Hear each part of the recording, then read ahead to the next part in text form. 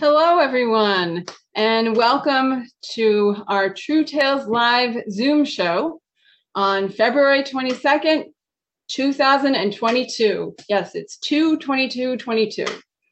I'm Amy Antonucci here to welcome you and to thank all of you for watching and listening, and especially those of you here in our live online audience. We love seeing you.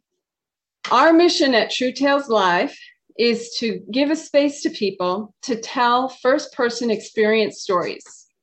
These are stories that reflect our community's personal and cultural diversity, stories that help us bridge differences and build understanding and respect for each other. We're so happy to be together, even on Zoom. We have learned a few things about making the most of the online format. It's important to us that storytelling be an exchange between tellers and listeners. So here's how you can help us keep that piece of it alive despite being online.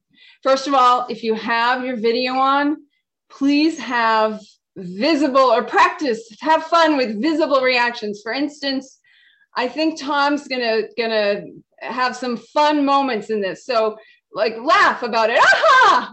Everyone laugh. And then folks can cheer for him. Yay, Tom. So nice visible reactions since we're muted. And also use the chat box that we save later and share with our tellers, and people tell us that's a really nice thing to do.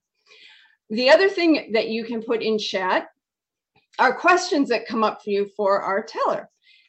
After the stories, there'll be a section of Q&A, and your question might get picked, so please use it. Tonight's show is our third featured teller show. This means we have just one person telling a number of stories, and Tom Osberg is who we're featuring, and he's going to bring us his misadventures. Pat Spalding is our MC, and join me in welcoming her. Come on down, Pat. Okay, here I am, unmuted.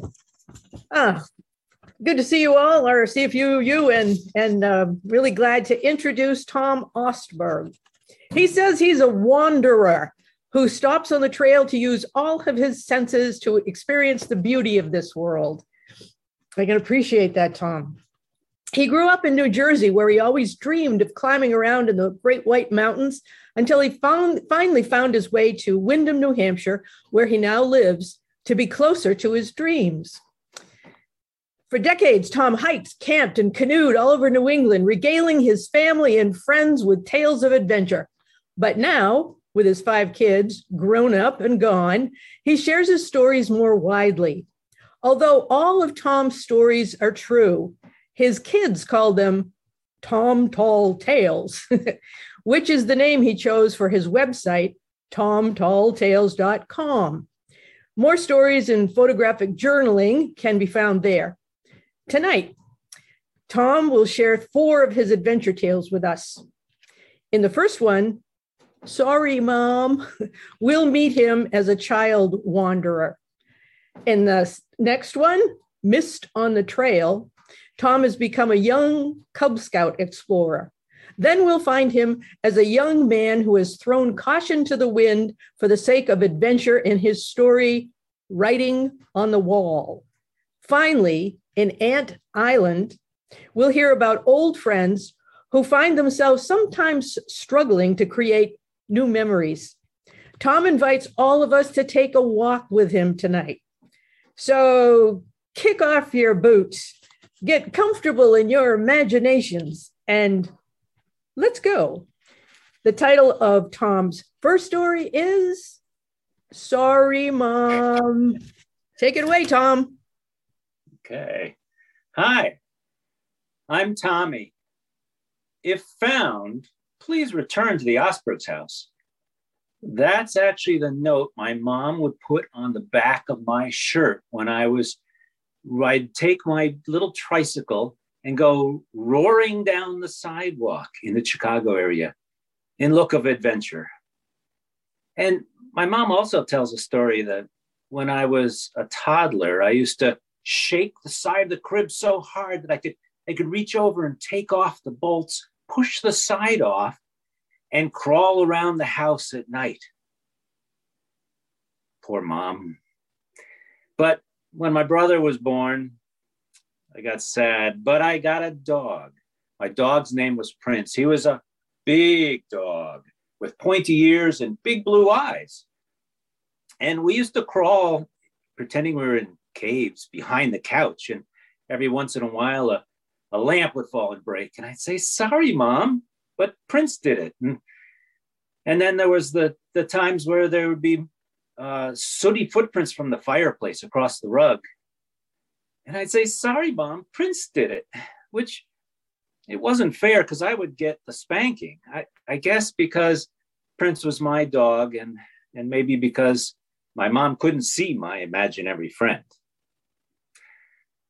Well, as I grew up, I finally got Byron at about 8 years old, a dirty blonde crew cut out of the same cloth. We would go down into the woods and every day and hung out together, and we'd bring back logs and put them up between the trees over the front yard, which sometimes when the wind blew, my dad would scream at us because they'd come raining down on the driveway. But sometimes we'd lie in the pine needles and just watch the clouds go by. And sometimes we'd find treasures in the woods and bring back rocks and frogs and bugs. And then sometimes we'd hear screams from the kitchen. Ah, Mom's screaming in the kitchen. And I was like, but Mom, I didn't know garter snakes could have up to 40 live babies.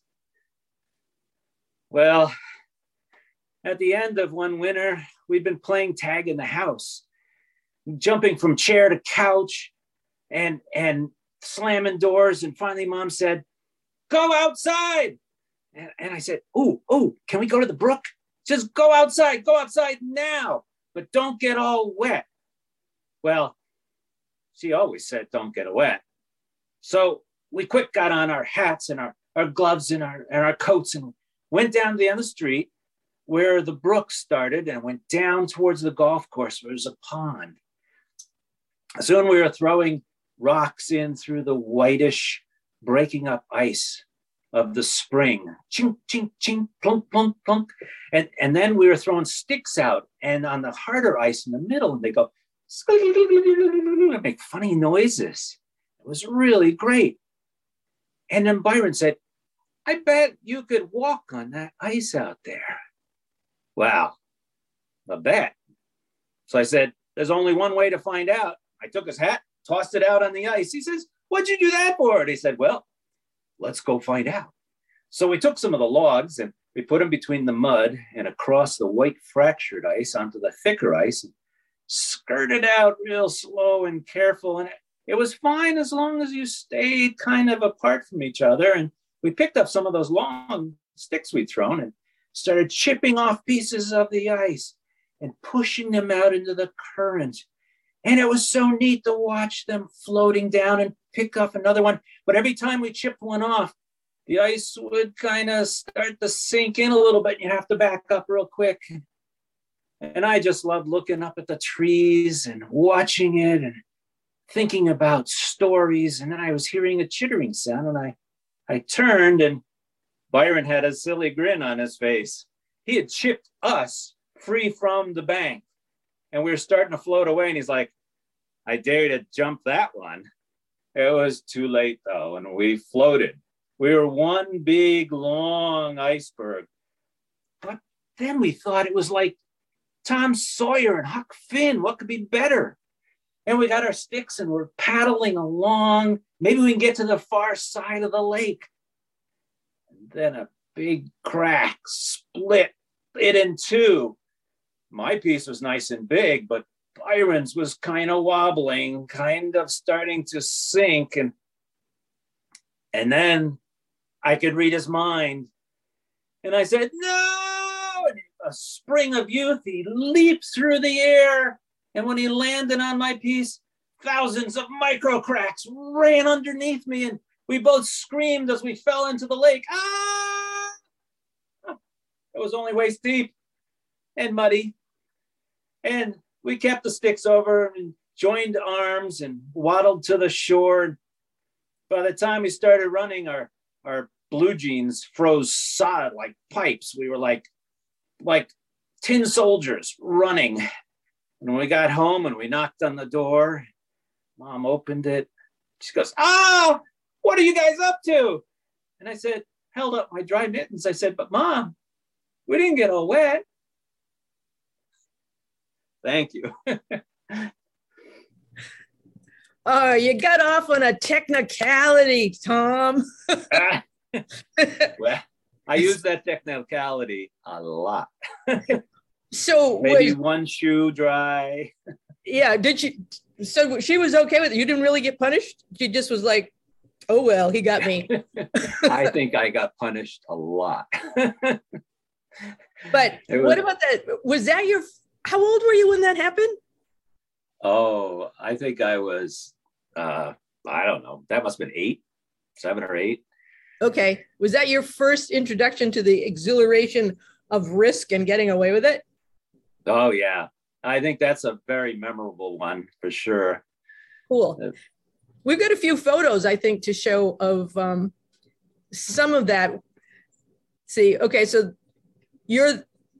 that's but that's not an imaginary dog. No, that's me and Byron. So your brother. He was the best friend. Yeah, and that was your friend, our black lab, Dinah. Okay, so you're the little guy and Byron is the bigger one. He's bigger, yeah. Yeah, okay.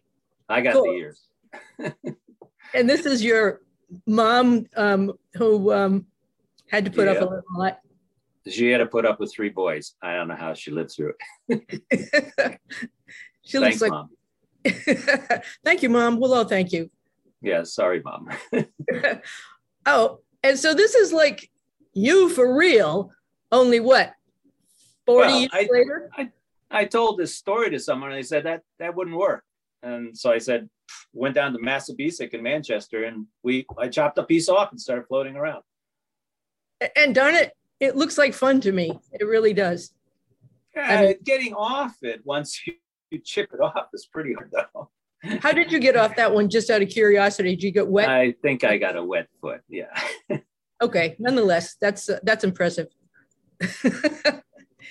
Are we ready to go to story number 2? Oh, sure, if you're ready. Well, yes, I am ready for Mist on the Trail. Here we go. Take it away. Okay. I was only 10 and a half in a canoe in Maine. And it was August, and the leaves were whipping around and quaking. The river looked like it ended. It was a silver line across the end of the river. And it was just reflecting a little bit of the trees, but you could hear the roar of the rapids on the other side.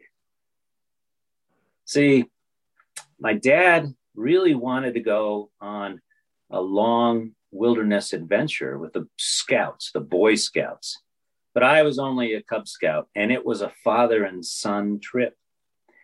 Well, he was a good talker, so he had his pipe, he'd chew on his pipe, and he talked to the scoutmaster, and he got us on the roster to go on this father and son Boy Scout trip. 100-mile wilderness adventure in Maine. Wouldn't it be wonderful? And since he was talking to the scoutmaster, I had to go to all the meetings. And I think Dr. Siegel, the scoutmaster, was a type A personality because he had slideshows and a notebook full of handouts. And we had to learn to read the water. There was the downstream V where there's a rock splitting it, and you had to do a certain stroke to get around the rock. And there was the upstream V where there were 2 rocks, the water shooting down between it. And you had to get in the middle, but you had to be careful that you didn't hit the rooster tail at the end because you'd capsize. And there was even land training where you'd learn your J stroke, your crossbow rudder. I got assigned Todd, who was another scout. He was brown-haired and taller, but about my weight. And we got our own canoe. I got to be the stern man, the one who steered. Every day we'd go down the Allagash River. We'd see moose and their calves feeding in the shallows. We'd eat by campfire and sleep in tents. We'd hear loons, that crazy cackle that echoed across the lakes, and the northern lights at night, and run rapids every day. Well, this day, we'd come to a pool where the water was just at the edge of the next rapids. We were the first canoe, probably because we were really good. Or maybe it was because Dad was talking with a scoutmaster again, chewing on his pipe. But we had to pick a side. Todd sat up as high as he could. And he scouted as far as he could see over the edge where it dropped. It was like the surface tension on a glass too full. The water was just pent up and wanting to drive itself over the edge. And Todd said, "I think the left side looks better. What do you think?" And I said, "Well, there's only one way to know." And pull, pull, pull. And we went over the edge and down into the rapids. And it was pull to the right, sweep, sweep, crossbow rudder. And then we found an eddy behind a rock. And Todd said, "Hey, there's a man over there on the shore and he's waving at us." I said, "Wow, that's strange. He has no canoe."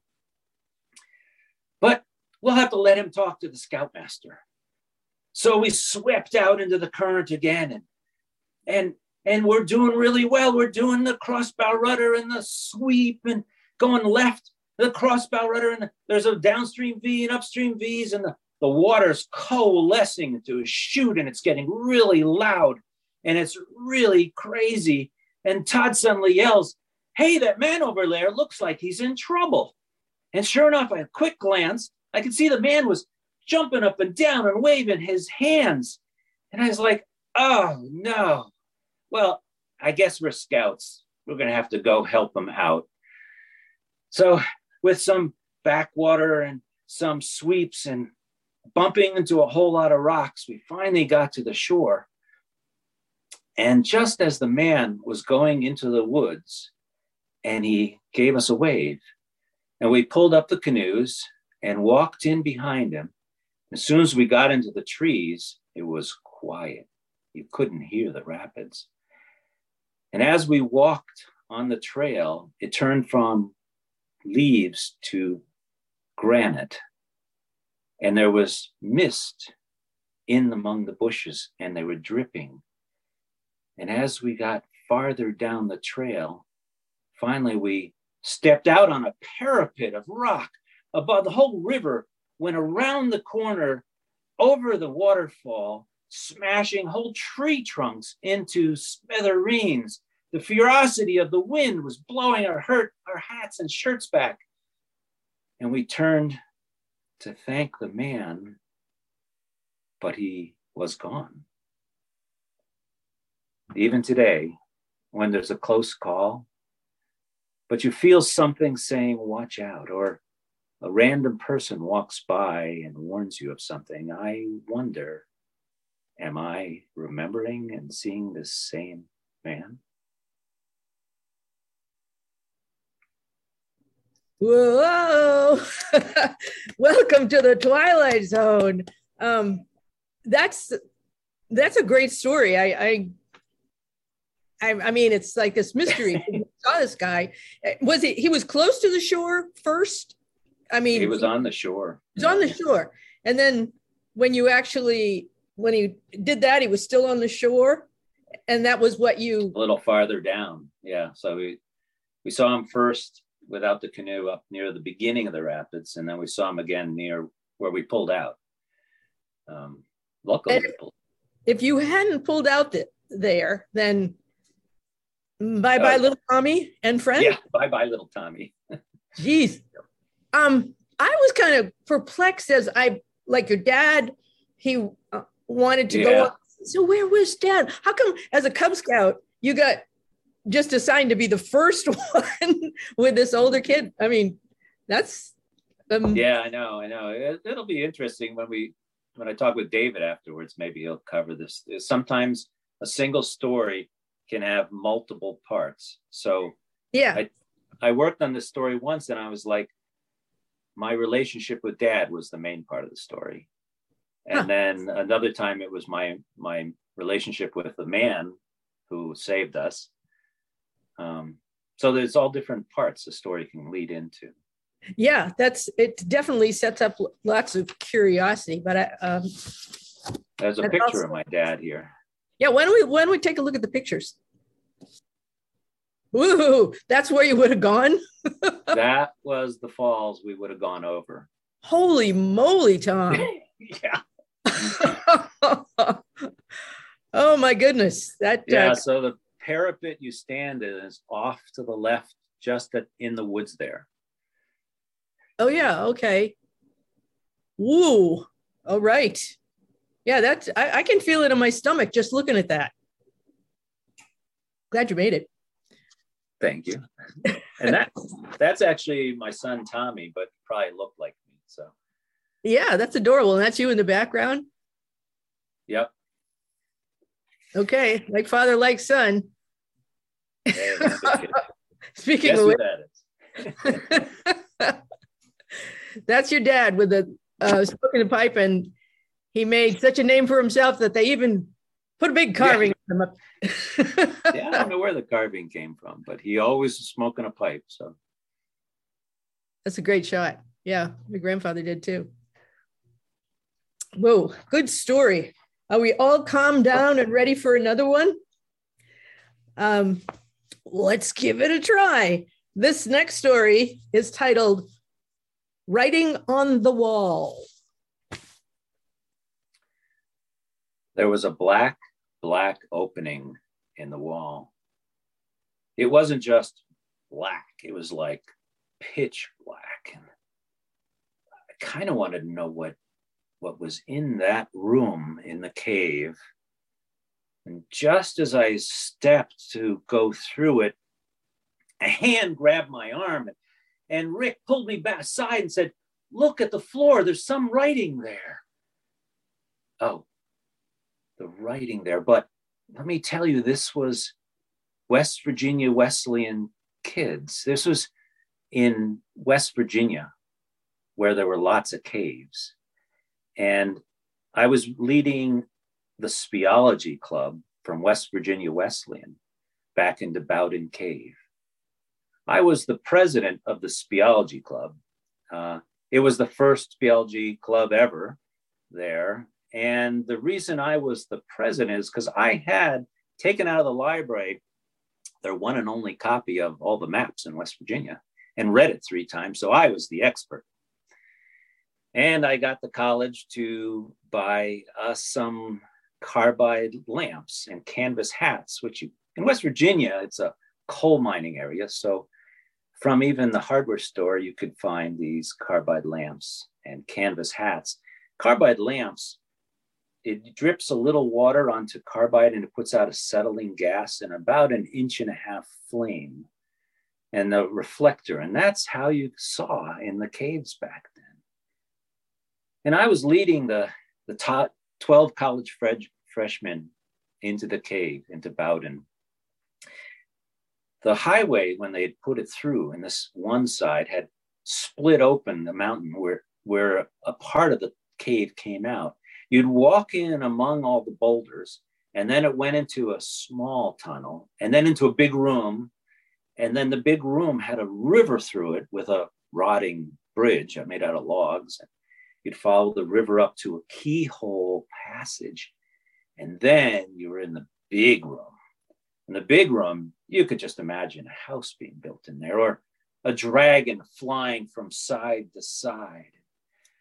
And once we were back in there, we would eventually get tired and take out our lunches, have a picnic and split up and do the smaller passages. Me and Rick, my roommate, were doing a a small passage we decided to do. We'd seen it was almost a belly crawl, but not quite. We went farther and farther in, and it opened up into a saucer-shaped room. And the room had bowls of water in it with crystals around the edge, each one with one soda straw stalactite coming from the ceiling with a single drop of water that must take eons for it to drop into that pool.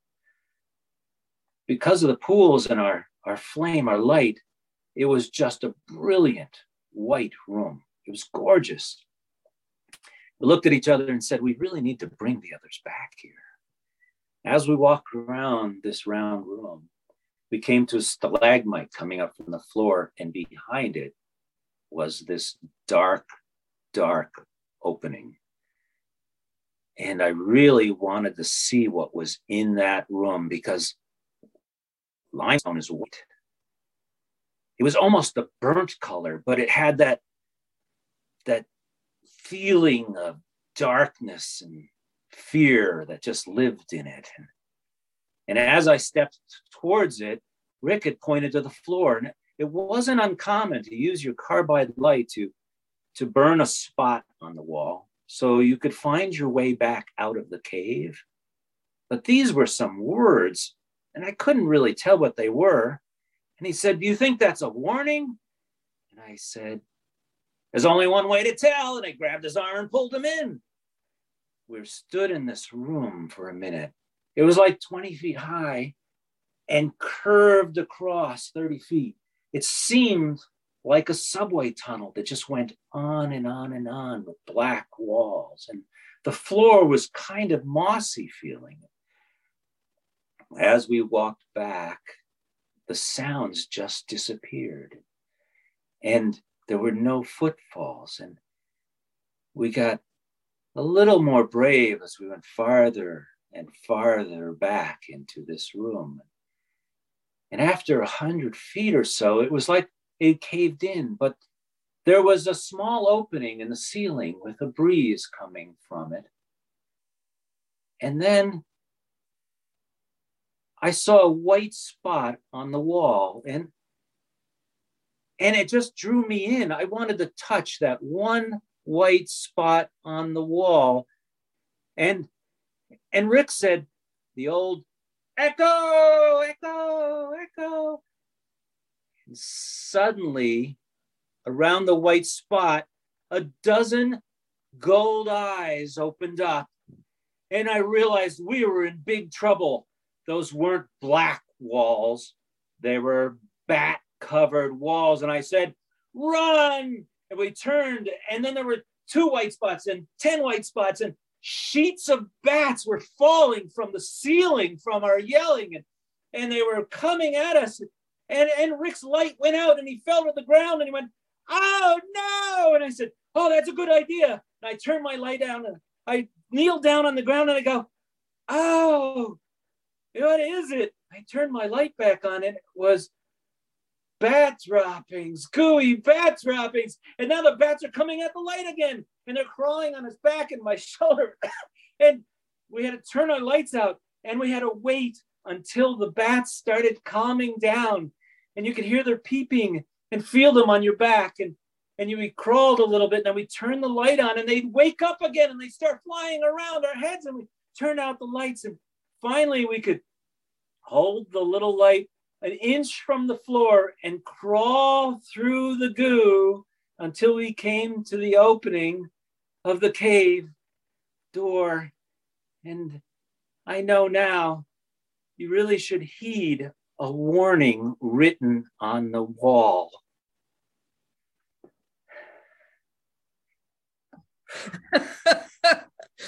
Oh my goodness, Tom.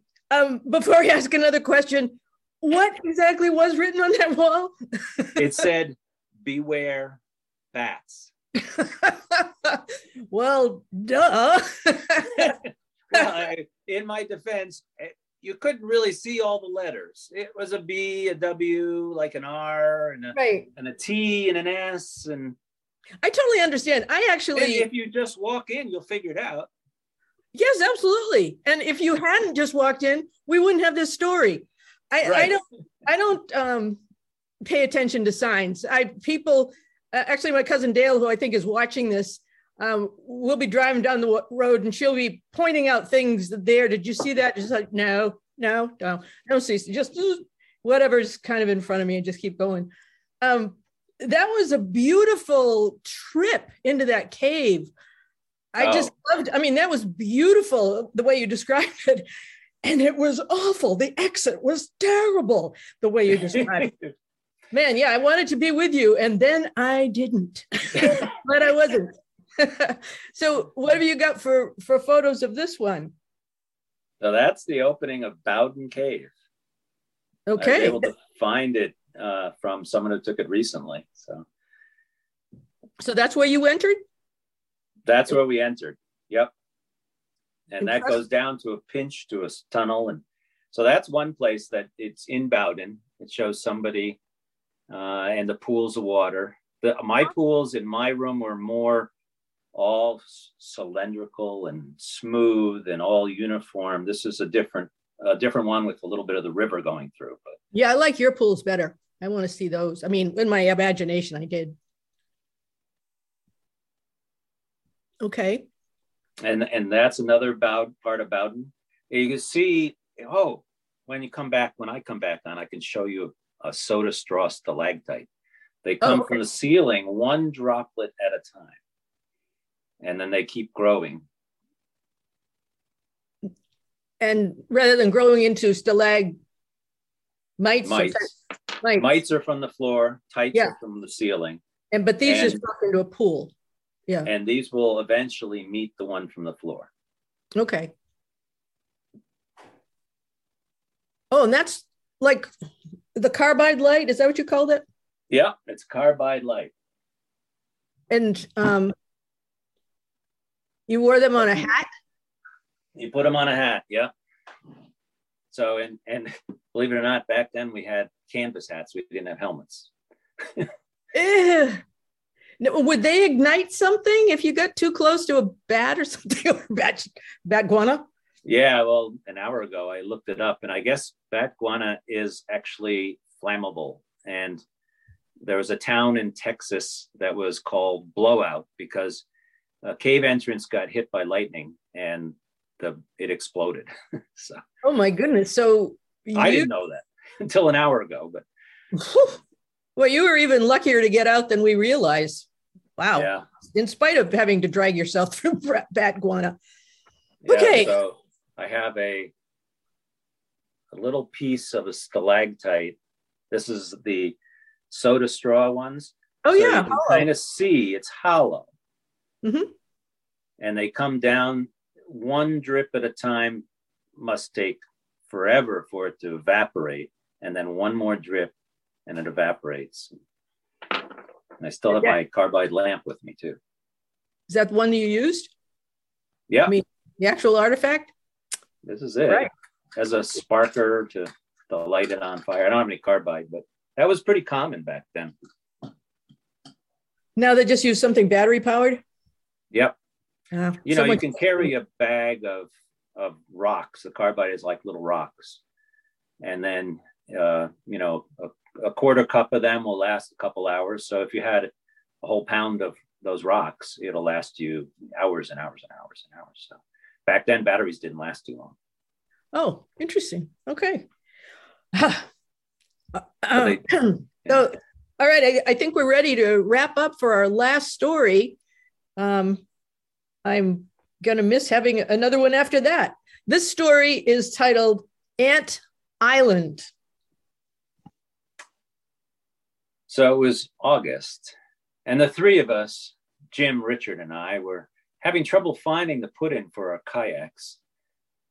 We had gone up to Maine to go kayaking, but the tide was going out really fast, and we're having trouble getting our gear into the kayaks as the water went out. I guess we should have known this was going to be more interesting. We were the 50-year-olds planning for a week-long trip for adventure fun and maybe to prove something to ourselves, paddle out to a campsite on Ant Island, beaches and fires and dinners by sunset. Casco Bay, Maine is a beautiful area. 1,000 square miles of islands and oceans. Old World War II bunkers. It'd be full of beautiful places to camp, colorful lobster boats, great sunsets. The guy who planned it for us, the fourth guy, couldn't come. But he did tell us that he had left the directions and the instructions with his wife. So we went, talked to her, and she said, in the note, it says, just go to Portland and paddle out the island, man up. It can't be that big a deal. And of course, he was a Navy SEAL and he was supposed to be the leader. So the three of us started paddling out, and we did find a place finally to put the kayaks in, which was wasn't in the place we thought it was. It was more closer to some lobster boats, but they said it'd be okay. And as we paddled out into the bay, it was a huge bay, Casco Bay. And I'm looking down on the yellow marine charts. I'm used to the green and brown land topo lines, and I've done kayaking in lakes and rivers, but the ocean is really different. It was a little bit of a swell all the time, but it was really warm and really beautiful. And Richard's more observant, and he's pointing out way off in the distance, there's a cruise ship over there. Way over there, there's some other sort of black and red ship. And we're looking at all the buoys, and we're going out, and I'm looking at my chart, and it has a square in the middle of the bay, and we're paddling across some sort of square. And Richard again's looking up and said, that black and red ship is getting bigger. And we paddle a little farther, and now there's more than one of those black and red ships. And I think it's an oil tanker. And then I look down on the map again, and it says transfer area. We're paddling across the tanker oil transfer area. And we're having trouble going in a straight line and not bumping into each other. And none of us knows how to roll a kayak or do a rescue. We start paddling like crazy, and we're getting better and better, and we're keeping in line with the plan, according to the absentee planner, was to paddle out past the last island over to another set of bays. And I only got past that island. We probably should have known, but the waves were big. They were like small hills. You go surfing down one side of them, only to get picked up, and you're tottering on the top of the other one, afraid you're going to tip, and then surfing down the other side. And when you're at the bottom, you're looking around and you're all by yourself. I can't see the other guys.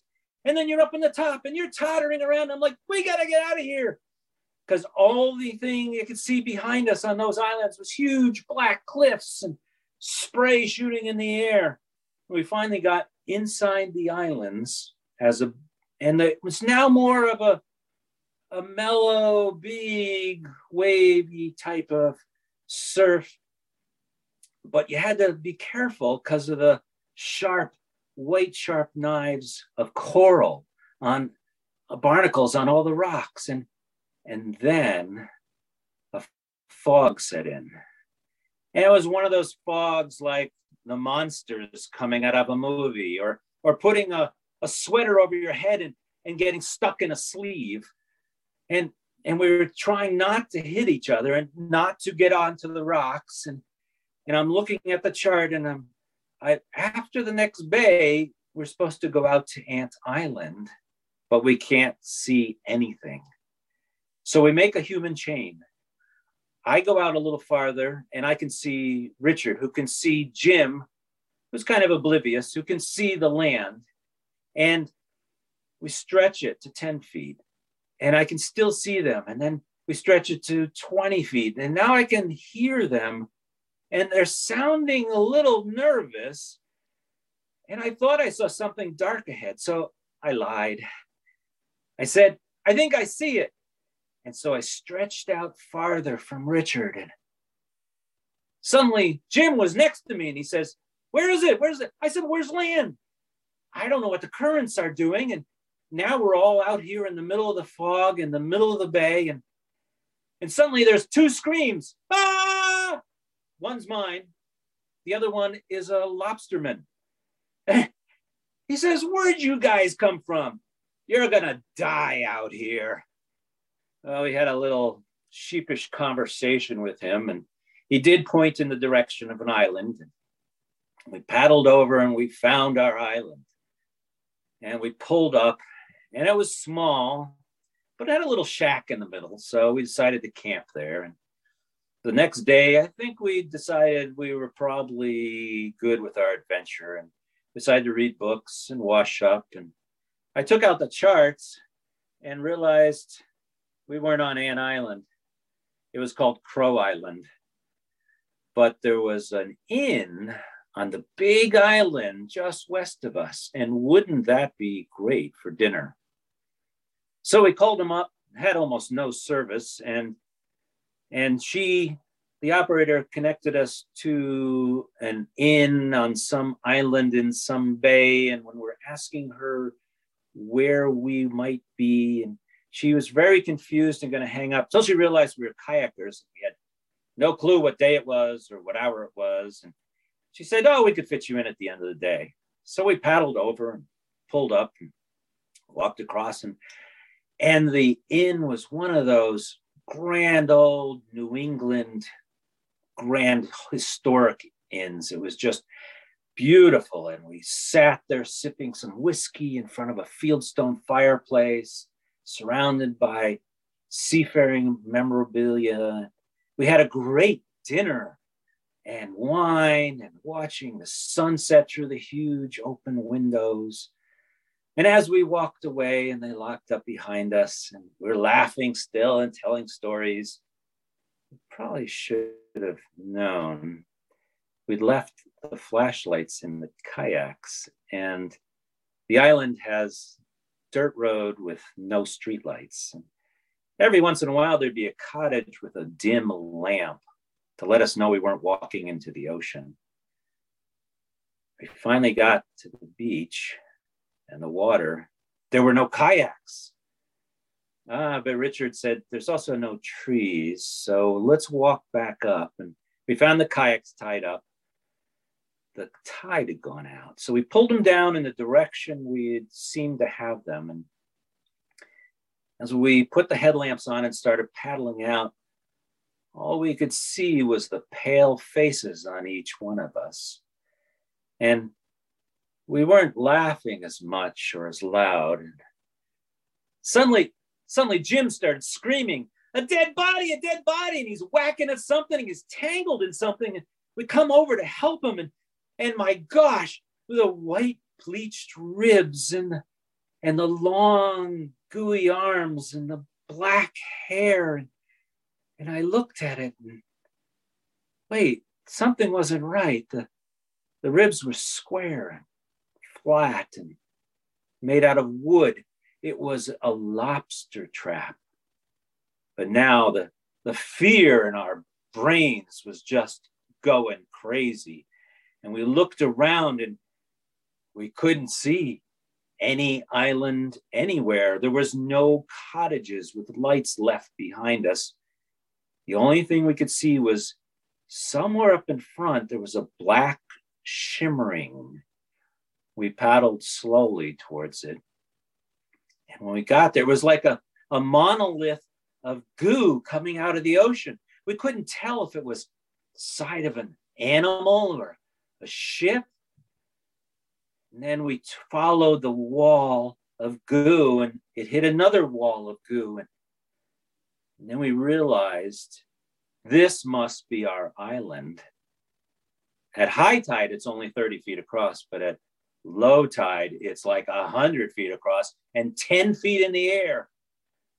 And we couldn't find any other place to go. So we went out one bay and back into another one, but it also dead ended, and out another bay and into another one and out. And now the cold of the main water is seeping through our legs and into our backs. And and the chill of the night is eating away at us, and we're shivering. And finally, we decide we have to just try, and we found a lower bunch of blocks and pulled on the seaweed and pushed each other up till we got up onto the island again. We decided that was the last day. And that next day, as we paddled out, the water was smooth like a mirror. We could see the clouds and the seagulls reflected in it, and look down inside like it was seeing sea urchins and starfish. We did continue on with other adventures as the three amigos, but that day was the true adventure of an incredible, diverse, and very hard weather patterns of Maine's personalities and a deeply bonded friendship. But probably should have known. So at least there's three amigos. You didn't lose one. No. Two amigos, sorry.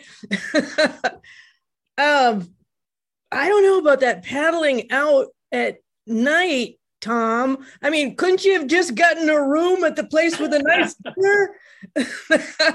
Well, I think the wine might have had a little to do with it. Oh, yeah. We get 350-year-olds looking for adventure. Yeah. This is what comes up. This is what you find. Well, all right. You've got a long-term, lifelong friendship out of it. So I guess that's the takeaway. This is what. That's right. Sometimes different things bond you together as friends. Once again, you go right back to that very beginning, your wanderer, little 6 or 8 year old, where there's the exhilaration of taking a risk and getting away with it. You never got over that, Tom. I don't think of it as getting away with it. I think of it as a learning experience and conquering it. But okay, learning. Yep. So I do have some friends that won't go hiking with me anymore. So. All right. So we're looking at a chart here, and I'm seeing a couple of on the right and the left. There's those straight lines. Is that what you mean by the transfer of where the you can see. Yeah, you can see the square, and it says oil transfer area. Yeah, there's. Left. Okay. It's a square in the middle of the white. Oh, yes, of course. Right. And then there's kind of a zigzag line. Right. Yeah. I had no clue why there would be a square in the middle of the ocean. Now I know. It's scary. And the red is where I'm pretty sure it's Crow Island, that little teeny dot. Yeah, it is teeny. Okay. Is this That's one of me. the amigos? Yeah, that's Jim. He's the one that was supposed to keep track of where land was for me. Okay, it looks like you found it eventually. Yeah. That's where you should have done your overnight. That's where we should have done the overnight. Yep. So what island is that on? Or is that? The inn is on Chebique Island. Yes. Okay, Chebique. Sure. Yeah, that's a big one. Yeah. Yeah, it's a really big inn. And Chebique's a big island, as opposed to this. Is that Ant Island? I think that's Crow Island. It's really hard to find a picture, but that looks, from what I can tell, as it's in the right area, and the trees are bigger than they used to be. But yeah, and that's the beautiful type of day that you were able to paddle out on. I know, it was so flat that last day, you wouldn't even believe it was the same weather. Well, it was almost like kayaking on a lake. Yeah, I know how to do that. Well, these were some grand stories, Tom. We'd like to thank you for taking us on an armchair adventure in the comfort of our own homes. I hope you enjoyed it. Good. Yeah, for sure. Really enjoyed your discomfort not being mine. Much better to imagine it. I'll take you anytime. well, maybe, because I am doing some adventuring here in Harrisville. All right, I'll give it over to Amy now. Thank you, Tom. Sure. We just have a few minutes for Q&A. There'll be a much more extensive, well, there'll be a 15-minute interview that David will conduct with Tom, a few minutes after that. But we do have enough space for at least one of these. Heather's got some great questions for you, Tom. Uh-oh. So here is a big one. What have you learned about yourself as you've started working on these stories and looking back over your life? Because you clearly haven't learned to be more careful. That's her, not me saying that. Heather, I think I'm more careful. It's just there's so many different types of situations. I just keep going through new situations. They're all new. So what have you learned, though, about yourself from working on these stories? I never like to take the same trail twice. So I love loop trails. And I do learn things about myself personally, that as I hike and as I walk through, there are life lessons in all these things too. Okay, then here we go. The poetry of how you describe the landscape stood out in all of your stories. Oh, thank you. This is also Heather, so thank Heather. You really paint for us the beauty that you've seen. Are you also a writer of poetry? No. I like poetry, and I like those lines in songs that are very descriptive. And even today, I was out walking in the rain and watching the droplets on a branch just hanging there. We go too fast through life. I think if you go outside and you stop and you stay there for a long time and you look around, you keep seeing new things all the time. So it's worth doing. Beautiful. That's beautiful. So, like I said, we do have an interview with Tom coming up. So why don't I do some closing remarks here before we get to that. And the first, actually, thing I'm going to do is ask Sarah to unmute for a moment and share. I'm the treasurer for Two Tales Live, and so it's up to me to put a plug in for donations. And so if you like what you hear or just feel compelled to give us money, we're always willing to accept it. And it's easy to do. You just go to our website, which is truetaleslivenewhampshire.org, and you'll see a donate button, and you can donate anything you want, anywhere from $1 to, I don't know, 100. So just letting you know that we would be most appreciative. Thanks. Thank you, Sarah. All right, so thank you all for being with us tonight. And thanks to Tom for putting this show together. We know how hard he worked, and we just really appreciate it. And great audience. Yes, and thanks to our live audience, all you folks, whether your last name is Osberg or not, having you here was really, really beautiful and appreciated as always. We will be moving on to the backstory interview with David and Tom, but first, let me give you a little bit of information. Our next True Tales Live Zoom show is on Tuesday, March 29th at 7 p.m. The theme is Exercising Your Rights. It's our annual activism show, which generally is one of our favorites. We still have spaces open for tellers, so please get in touch with us to sign up. And you can go to truetaleslivenh.org to register to attend as well. So whether for next month or beyond that, we really would love to hear your story. Our plans and themes for 2022 have been released, and we have many open slots. You can find the info on our website and Facebook page. March and April will definitely be on Zoom. We do have hope to try some in-person programming in May and June before our summer break. We'll keep you updated on that since things keep changing. We also encourage you to attend our monthly workshops. Those we just decided to keep on Zoom for the whole year and not have any confusion. So from 7 to 8:30 on Tuesday nights, usually the first Tuesday, and the next one is March 1st. You'll get feedback on your story and practice telling on Zoom. So contact us at info@truetaleslivenh.org. To find out about workshops, to sign up to tell a story, all of that.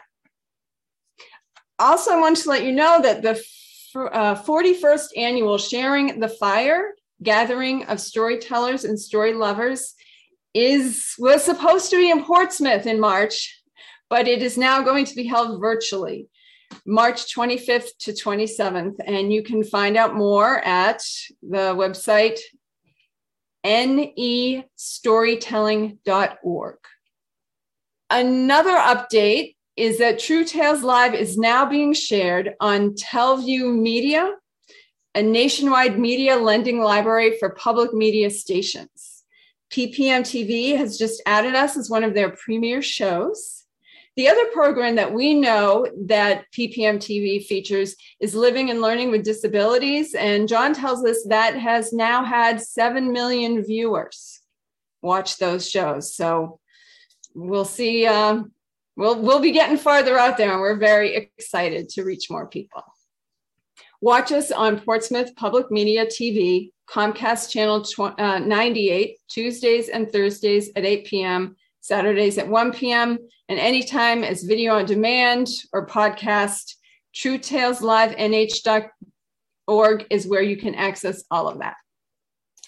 Quick thank you to some of those who make this show possible: John Lovering, Pat Spalding, David Frainer, Sarah Bedingfield, Sam Adams, Kamisha Foley, and myself, Amy Antonucci.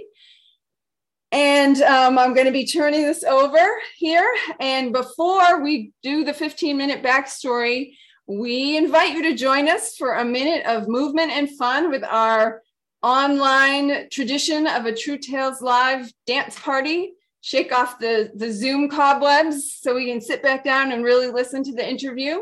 We've been having a great time with it, and really hope you'll have your video on and move at least a little, even just like nodding your head. We'll take it. And you might want to switch to gallery view and see everyone dancing together. It's super fun. And John, go for it.